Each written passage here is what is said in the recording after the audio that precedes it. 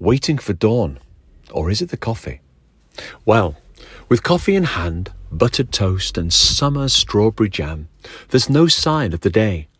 Night still presses the darkness against the windows, the garden in outlines of black, lightening shadows and depths of grey. I can see reflections of winter lights, the December solstice and Christmas promises in the half-reflections of my face that peers with hope against the window. For outside it's damp and mild, the cold and frost waiting in the clear skies of morning blue. The blue that's hidden now behind the blankets of fog that drift over the river that runs blindly into the dips and folds of the distant valley.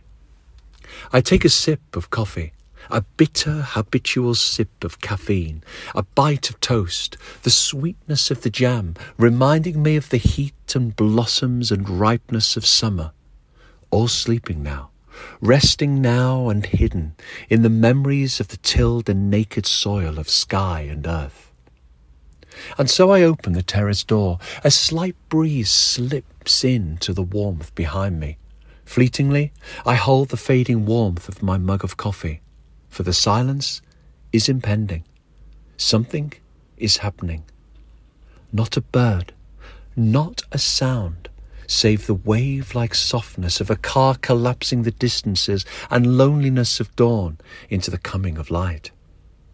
For it is lighter now, the temperature dropping, the trees, hedges and houses move into shape, detail, and sharply into increasing focus. But the memory of life remains and is still. A dripping pipe trickles water in rivulets of time and place, the only motion of movement, the passage of night into day, the empty flower beds into the rot and residue of autumn and decay. I shiver and turn back and close the door, for it is lighter now.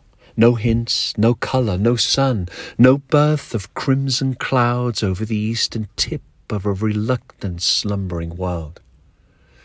For inside there is a heaviness of sleep, heat, and the sweet warmth of yesterday seems a kind of betrayal of myself.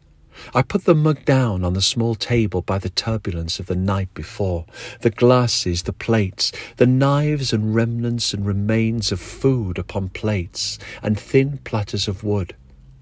For you see, everyone is still asleep. No one here but the echoes of myself, the me that is trying to catch hold, fill myself, the hollowness of the day yet to be born, leaving me alone.